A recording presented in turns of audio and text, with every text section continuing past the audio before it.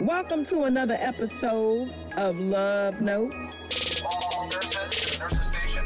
This is Taquita Love, a nurse and a comedian. You think you could bring your brother the clear machine home? You know, the reviver.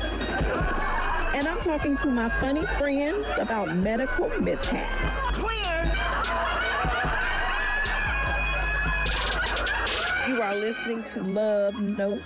Hey, what's up? It's Taquita Love, and you're here on another episode of Love Notes. I'm here with my friend, comedian, actor, pretty much just like all-around content creator, Holla. Beliko Wisa. Yes, Beliko Wisa. Yes, I'm here. Thank you for coming. No, thank you for having me. Thank you for joining. I'm so impressed with you. Thank you. This is outstanding. Okay. The fact you're able to allow me to come here. Hopefully I don't devalue your podcast. Oh, don't do that. I Don't know. don't come talking negative. I know, right? Yeah. But yeah, I do everything. Like, I think you have to in this, in this era of entertainment, you have to do everything. Yeah. It forces you to.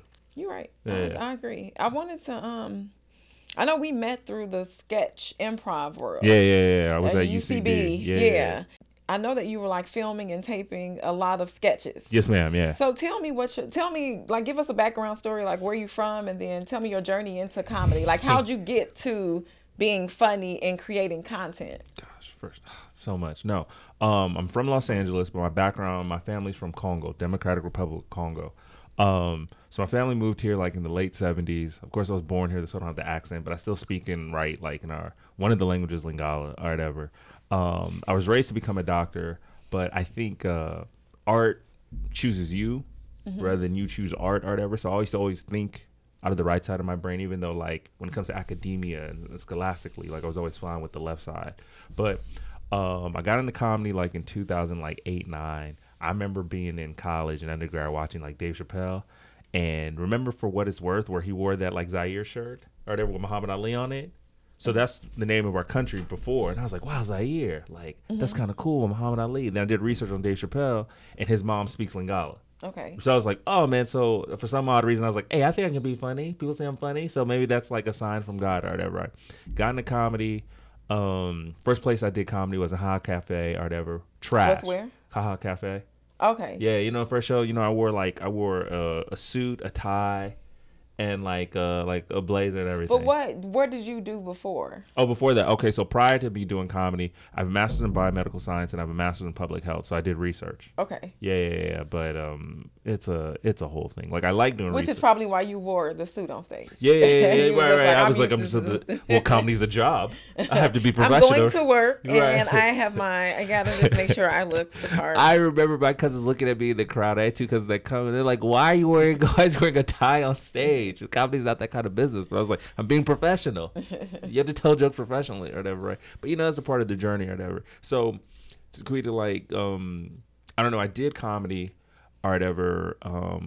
I got into improv, did sketch, and improv was very great because it was very supportive. But with comedy, I think what helps comedy is living life. I was in a comedy club 7 days a week, just living in it. But you don't grow as a person. So I got all depressed, and there was a bunch of like bad stuff that was happening. Like I get on Jimmy Kimmel Live, I'll do a sketch, it wouldn't be aired. And I was like, why is this happening to me? And I had one that wasn't aired too. Right. You know what I'm saying? And I think like, not to say I'm like a genius, but when you're like, you feel like you're a creative genius and like bad stuff happens to you, it's like, I'm great, this should happen. But it's like, there's other factors that have nothing to do with you. So I got all depressed, sad. And I like stopped comedy for like 2.5 years. Okay. Yeah. And then I like regained my Stop confidence. comedy meaning like did nothing? I did nothing, but I would always write. That's the whole thing I'm saying with the right side of your brain. When you're creative, like, you can't help it. So like I would write songs, and it's weird in that 2.5 year period, me, my sister, and my cousin Keenan, Keenan Baker, we developed this series called Phoebe Helms where I play a rapper. So now I know how to rap. Because of that 2-year break? Yeah, because you guys just like struggle and you get all depressed. So now like He's like, how could I tap into my inner? Right. You know what? I gotta do bars. Goon Squad, I gotta bang. Right. No, for real. So we have the mixtape's coming out next month, and so you came on here to drop your mixtape. That's what you did. Pretty much trying to do the N-word thing. Yep. My rap name is B Strokes. Keenan K Key, Swag the mixtape, and then in 2 months we're gonna release the album, Swag the album. I can't wait to hear. I can't see. I can't, but I can. Oh no! See, Oh, you're gonna love it. We shot a video yesterday with Dion. Okay. Yeah. So we got. I don't know. Like I think in that 2-year break is like I realized you have one life. Yeah. If you're creative, do whatever. Don't hold yourself down and be like, well, I think I can write a book. Write a book. Yeah. You know what I'm saying? Like, do it. And guess what? Your book might be probably better than you think, and it could probably touch more people than you think. So, yeah. So that's how I got here. It's a comedy. Yeah. And then what you working on now? I know you dropped the mixtape. Okay, so I'm dropping the mixtape. There's gonna be some bars for you niggas. I'm telling you, you'll be so upset. How's this comedian with bars? So we have that. I have a monthly show at Westside Comedy Theater called The Takeover. It's the last Saturday of every month at 11:30. We'll put like dope comedians, and we will have Miss Taquita Love on one of our shows as soon as possible. Yeah, we're also trying to put The Takeover at Flappers. So we have the first show in September. I think the 28th or whatever, the last Thursday or whatever. We're trying to figure it out. Or whatever. I got to ask my assistant what day it is. Assistant. No, I'm just kidding. No, I just wanted to sound real bougie and elitist. Look at this place. I want to sound better than I actually am. No, and then with me and Keenan, we have this series, Phoebe Helms, which is played by my sister, Felicia Wisa. We're about to do the pilot. And then, like I said, I'm from the Congo, right? So there's a huge market out there in the diaspora that I think like Africans and African Americans need to tap into, because English is spoken in every time zone. So I started this group with my cousin and a Congolese comedian called Bantu Boys. And Bantu in Lingala means like we the people are our people. So we have sketches. We're actually shooting, we're partnering with this Congolese director, and we're shooting like a series called In the Meeting Room right now. Okay. And we have this series called Zella, which is kind of like Taxi Cab Confessionals, but from like a Congolese perspective. So like a lot of Africans will move here to America and they'll be like, I'm a chief back home. You know, I'm a prince. But when they come here, they're Uber drivers. Right? So you're so funny. Your eyes are so funny. What? I didn't say anything. No. It's like you got an undertone. No, but like, so we're trying to like, we're going to do like a little, tell stories of what like Congolese drivers go through. It's like pretty much, it's like a satire. It's like Taxi Cab Confessionals. Okay. That sounds dope. Yeah. So we're going to have like a bunch of like our comedy buddies like in it or whatever. And there's another series we're working on called Tata Zinga. So it's like Father Zinga, which is like, so Zinga, fun fact, in Congo, my ethnicity is Bakongo, right? But Zinga is my clan name. So like, all me and my cousins, our clan is like Zinga. Like we're the Zinga crowd or whatever, right? So this series is about pretty much like my life, like how I got these 2 masters. I didn't go to medical school, and my uncle's like pissed off. Like, you know, you're a failure. You don't want to become a doctor. Why do you want to become a comedian? You know what I'm saying? It's like, because comedy makes me happy. Happiness. This boy is stupid. So, you know what I mean? Like, until I make it, then like I'm a failure. You know, because money. To your family. Oh yeah. Oh, I feel like every family's like that. Oh yeah, I'm a failure. Depends on what making it is to them. I was at a family reunion. And my uncle was like, the boy, he only has 2 masters. I was like, yeah. Is he being sarcastic? Because 2 masters. I'm like, you did it. You made it. Yeah. Oh, and it was intensive, but back-to-back years. Oh, it was going crazy. Look, when I defended my thesis that night, my girlfriend took me to a 2 Chainz concert, and I fainted at the concert. From exhaustion? From exhaustion. Because my mentor was like Suge Knight. This lady was off the hook. She was a medical geneticist. So she would be like, Blake, I need my thesis at 7. So when I would email it to her at 7:01, she would call me. Why were you a minute late? And I was like, what are you talking about? It's at 7:01. Yeah, she was like Suge Knight. No, just like, but I needed her. Because during that, because like, I was so lazy. See, as a comic, like, as a talent, we get lazy. Because like, average people work 40 hours a week, right? But as a stand-up comedian, what do you do stand-up for? Like, you would say a good week might be 4 hours if you had a good week. Like, maybe say you have like 3 shows where you do 45 minutes, right? So we're performing. Lazy. Yeah, performing. But there's so much more to come than just performing. Very true. But nobody does 40 hours a week of like art. Like, you don't do 40 hours a week. That's a nice goal. No, right? To be on set all day. Right. You know what I'm saying? So we're kind of lazy. So this lady, she knew, you're smart, so you get away with it. It's not going to work here. All right, right. So she toughened me out. That's why, like, when I got back into comedy the past like 3 years, I was like, well, what's harder, medical genetics, Suge Knight, or comedy? And comedy's fun. You know what I mean? Like, so it gives you a lot of confidence. Like, I think in this field, you need like confidence, because you're going to deal with more failures. There's more failures people don't know. You bomb at shows. I've had top-notch comedians say, yeah, I just bombed this last show. I'm like, I can't picture you bombing. Yeah. But it happens. Sometimes the crowd doesn't feel you. You're not giving them what you want. You're not listening. You're not in the moment. Whole thing. What's the worst bomb you had? Worst bomb? Oh, this is great. I started out doing comedy.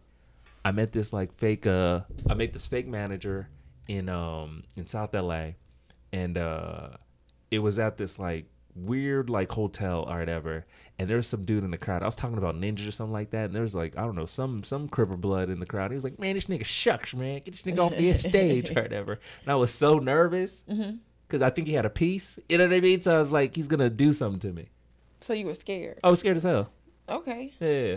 But I didn't, nothing happen though, right? No. He was cool. Like, he was cool. He was just like ignoring me. He was like, man, this nigga Oh right my here. goodness, I've bombed. Like I feel like that was a bomb. Yeah, it was a bomb. Nobody was laughing. But the fake manager.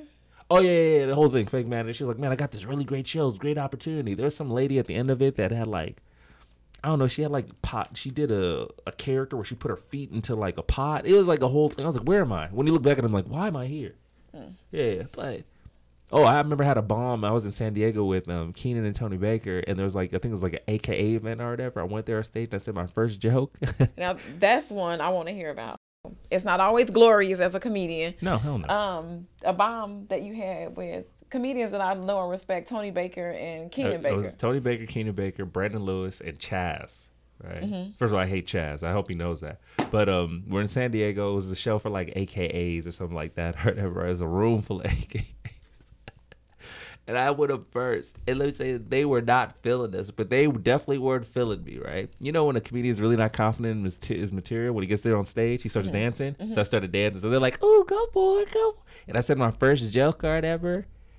You could hear a pin drop. You can hear people's thoughts. You can hear girls' like edges and weaves move or something like that. So when I said this joke and they weren't feeling it, they were like to the left of me at the bottom, and I looked at them to the left and I grabbed my collar. They were rolling. They're like, this guy's going to take the bomb. So I was like, all right, I'm going to take this bomb. So I try to go person to person. You know, sometimes when you're not doing well, you try to go in the audience. Go to the audience. Just work some crowd. There was some black girl in the back. Tell jokes, nigga. Like, I was like, they were not feeling us. Let me tell you something. Black people are great.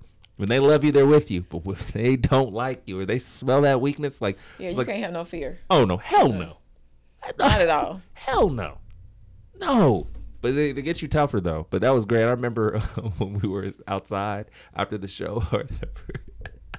And Tony's real cool. Wait. You just skipped out. So did you finish your set? Like, No, how did you get out of it? Did they actually stand up and boo you, or did you just... No, they didn't boo. There was no laughs. Remember that portion of Coming to America when Randy Watson was singing and that one black lady was in the crowd? They were all just like looking. Yeah, like that's what it was. Yeah, just appalled. They're like, why is it? What? And it's funny because one of my first jokes. No, I'm thinking back now. I remember they were with me after the dance because I said, yeah, my ex-girlfriend was this SG Row, and they're like, boo, boo, and I was like, yeah, I need a room, like AKA. So I had them for like 2 minutes, but I don't remember the following joke. It just didn't work.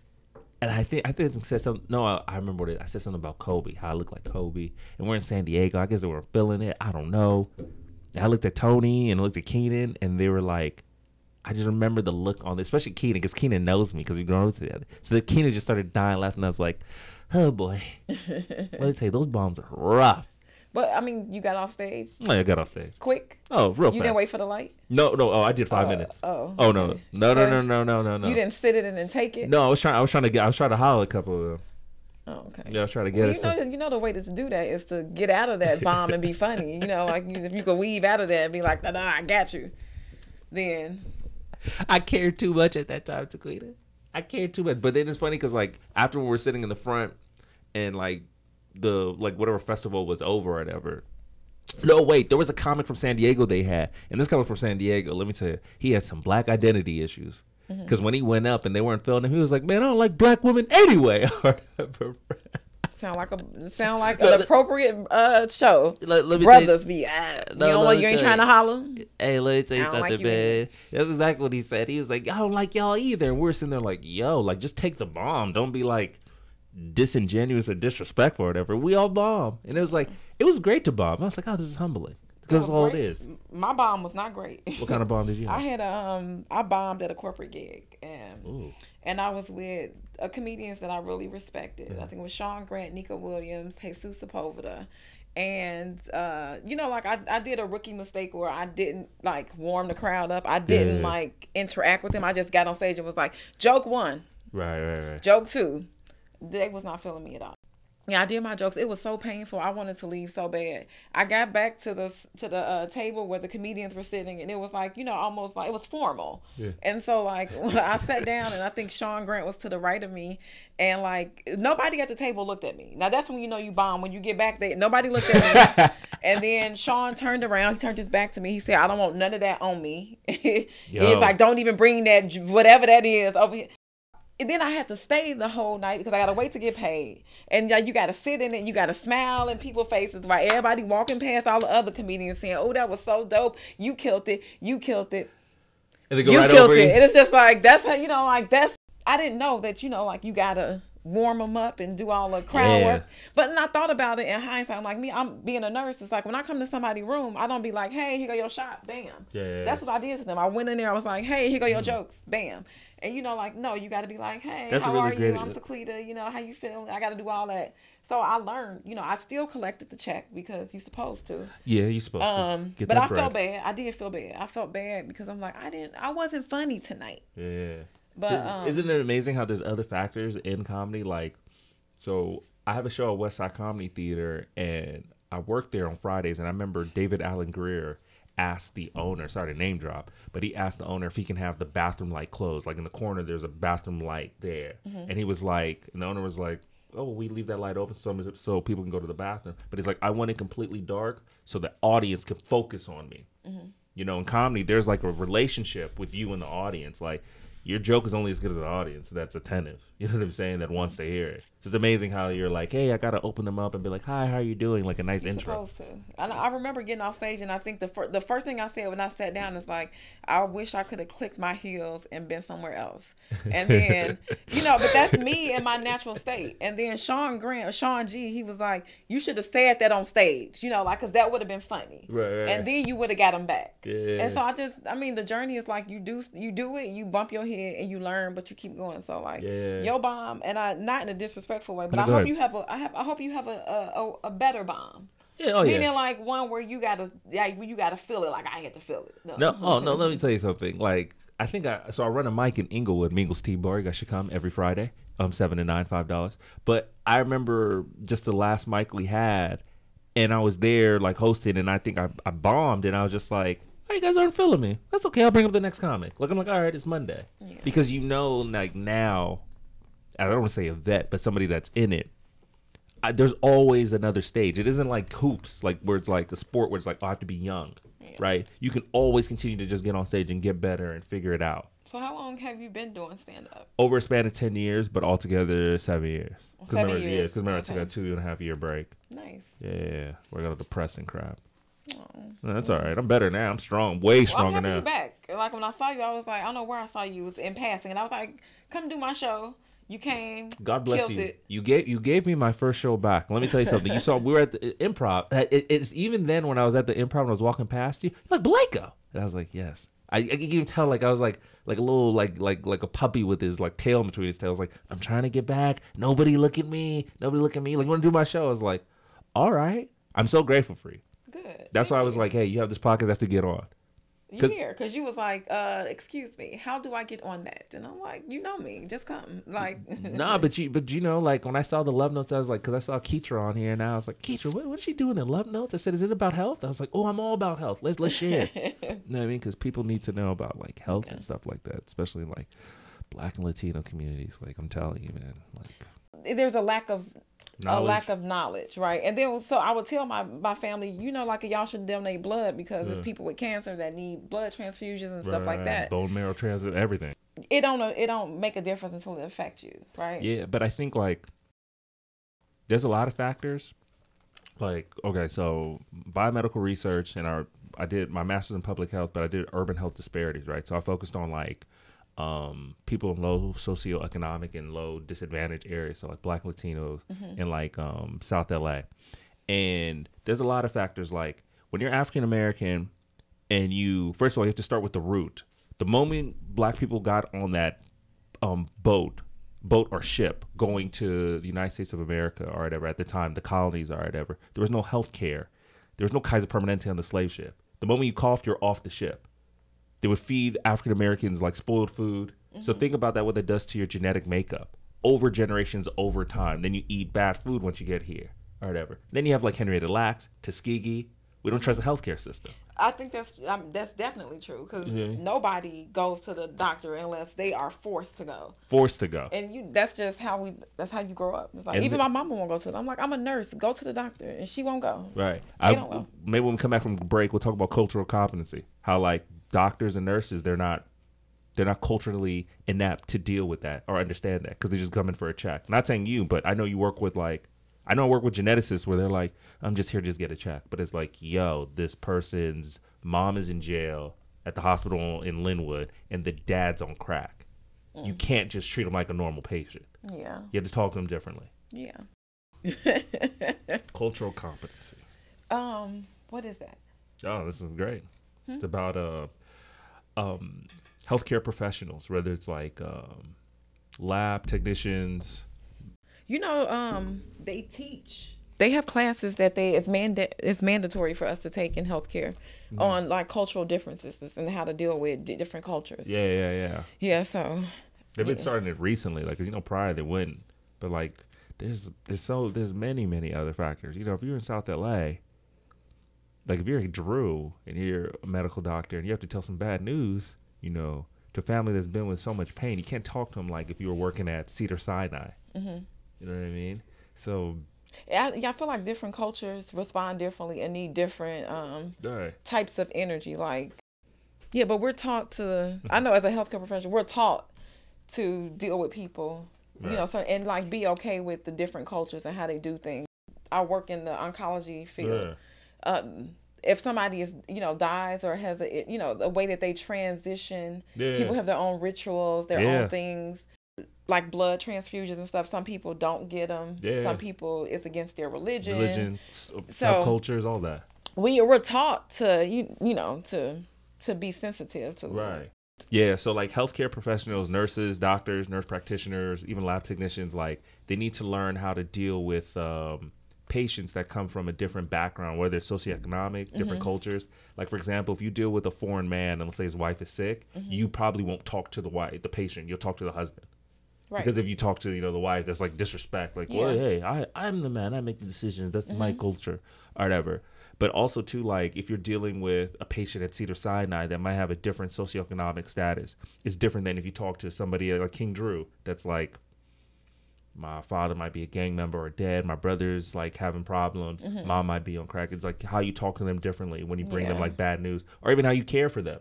You know what I mean? And a lot of doctors don't know that because it's like, our healthcare professionals don't know that because they go everything by the book. Rather, it's still a people business. Yeah, I think me being a nurse, a lot of times that we're able to find that connection and because we have time, like we have more time with the patients, I think, and then there's a relationship that develops between the nurses and the patients that are different than the doctors, and so I definitely agree that there's a need to treat people differently based on what their needs are, which could be socioeconomic or it could be just cultural differences. So I know where I work now, they make us take a class when you first start working at the hospital where it's awesome. Like there's a class on diversity, there's a class on cultural sensitivities, and then also I feel like since I'm always like the only black nurse or the only urban nurse. Urban. They like I always get the ratchet patients, like they always be like, like give her the girl that to Miss Nurse Love, go do the thing you do. I remember I went to work one day and there was a girl getting chest compressions, and why do I gotta tag somebody out and tag in on chest compressions? I feel like they not done at work. They should finish that task. Yeah, there's a lot of factors, man. Like. We're talking. No, okay. Now my brain's buffering. Not buffering, but now it's coming back. Remember, we're talking about like Henrietta Lacks, Tuskegee. Like, there's other factors before a patient goes to a hospital or a patient deals with a healthcare professional in any field, right? Like the socioeconomic injustices Black people go through. So like Black people have to even deal with environmental racism, right? Where Black people always live by a freeway. Explain environmental racism. So like all Black people live in major cities live by a freeway. And if you live by a freeway, you have a higher chance of you like getting chronic heart disease, Cortisone levels are because increased. of the exhaust The expulsion? smog. People throw trash by the freeway. Okay. And then even because of the freeway, homeless people live by the freeway. They don't have the best hygiene. You have hepatitis C. I don't know. Like we're here in LA, there's an increase of rat population. Yeah, you know what you're talking about. Right. You know what you're talking. You came to drop knowledge. No, You ain't- I came to do research. I was like, oh, we're gonna do some science. I love it, right? But no, like there's other factors. Like for example, there's a study like I think in 2012 or something like that where if you live in South LA, so South LA is broken up to different like planning areas, like service planning areas, spas or whatever, right? So South Central LA, Spa 6, that'll be like Watts, Inglewood, Compton or whatever. You will live 13 years less than somebody that lives in Santa Monica. And that with no traffic, that's a 10-minute drive. I agree with that. But then you got to pay so much more to live in those areas. Right. It's like it's like you're set up to get the worst. Right, absolutely. But that's just the way it's been in Food the deserts. entirety. Right, food It's deserts. always like that. It's kind of like slavery. Oh yeah. Slavery. No, I'm saying like slavery. for real. We get the last. You get the pig ears and like all the slop or whatever. Yeah, not even the meat. Right. But then, but what we do, we always flip it and make it so it worked for us. Right. And so regardless of what we do and where we live, we always, And make it that's- work. And that's the beauty of being, a black woman, being a part of that culture. Yeah, but still, like human essence of just like longevity and stuff like that. There's other like even something as simple as like non-communicable diseases and communicable diseases, right? Mm-hmm. So like non-communicable diseases are just diseases that can't be transferred over. So it'll be like heart disease, diabetes. Well, diabetes can be a communicable disease that can be transferred from person to person. Like, if your mom is diabetic, you have a higher chance because you probably eat as bad as her. So you develop And it's it. also genetics, though. It's genetics Yeah. and lifestyle. Right. But some cultures are prone to get certain diseases Right, or right. because of their genetics and the lifestyle based on socioeconomical. Right, statuses. But like, for example, like heart disease, stroke, what is it, like pulmonary disease, respiratory infection and stuff like that. Like we have a higher chance of getting it. Not higher than our like white counterparts, but we will die at a higher rate. Because we're afraid of going to the hospital. Yeah. I ain't going to the fucking doctor. Everybody, you're the third person on here. Don't nobody go to the doctor. Right. Black people, we don't go. Right. For one, we don't want that bill. For two, we think that whatever our home remedy is could fix it. Right. It's like, just throw some water. What I can't remember was just throw some water on that. Stop crying, stuff like Yeah. that. Don't be weak. But it's just like, in other cultures, if they get a light cough, I'm going to the doctor. Yeah. Because I have insurance for it. You know what I'm saying? So it's just like, I don't know how we can untrain it. I remember, you emailed me and you said, how can we like change it or whatever? I think like if you get the right type of sponsors to, you're so funny. If you get the right type of sponsors to bring noise to it, like, so when I was in grad school, I worked on HPV and HIV co-infection, and I worked on like, have you heard of HAART, highly active antiretroviral therapy?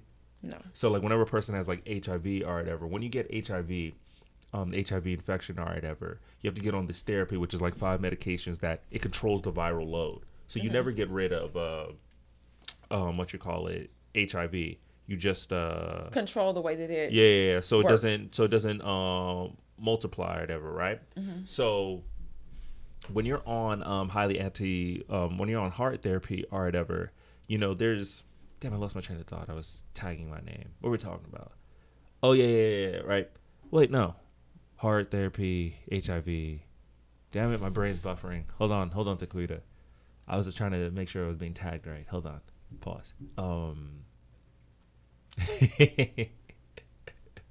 We said cultural competency. We talked about, going to the doctor. Yeah. So, like, go ahead. So interrupt me. No, I wanted to ask you, if you had any Yes, ma'am. unexpected trips to the emergency room.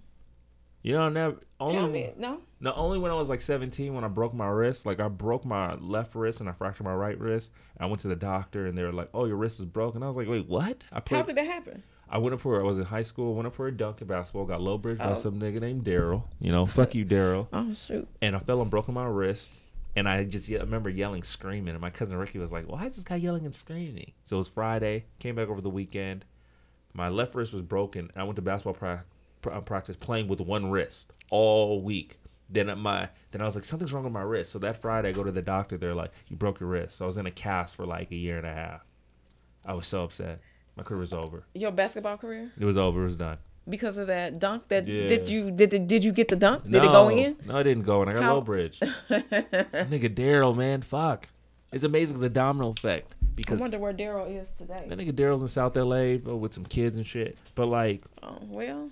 I mean, he's doing his thing, but like, fuck Daryl. If that never would have happened, I feel like everybody is just giving shout outs to people they don't like. Yeah, fuck that nigga. I mean, I love Daryl, but like, man, like, if I never got low bridge, we would have been a higher seed. We probably played Westchester in high school finals. We probably get smoked by Westchester. Trevor Ariza was on that team, but maybe like some Ricky got a scholarship. Maybe Ray would have got a scholarship. Fuck, man. It's all because you didn't make that doggone. No, I should have. You dunk. You ain't make that dunk. I like how you dunk. I feel like this how you had to dunk to land on the floor like that. No, I went up with one hand, but I was like, I was jumping so high with my 33-inch vertical.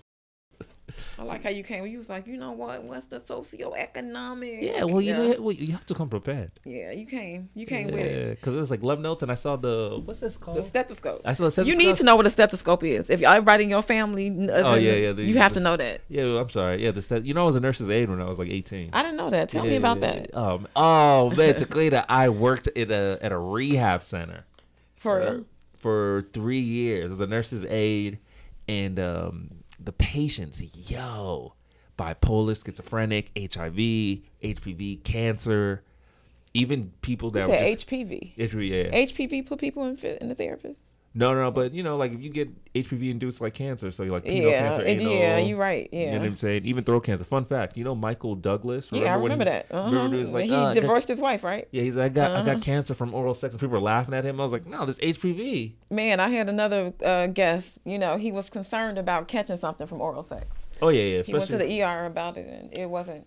Because there's like high risk HPV, but there's like low risk. So like low risk HPV, like it'll look like a wart. It can look like acne. Yeah. So these dudes be eating out these girls or whatever, and girls be sucking these niggas' dicks where it be like look like acne or whatever. Yeah. No, for real. I'm sorry, like for real. And they'd be like, oh, you just need to clean it, baby. It's like, no, this nigga has like low risk HPV, and they just take care of it. It develops and mutates, and now you got high risk HPV. And then it's like, oh man, I got penile cancer. And that's sad. Yeah. That's sad, yeah. I guess the point would be just to wrap it up then. If people would follow that. No, because even if you use a condom, you can still get HPV from skin to skin contact.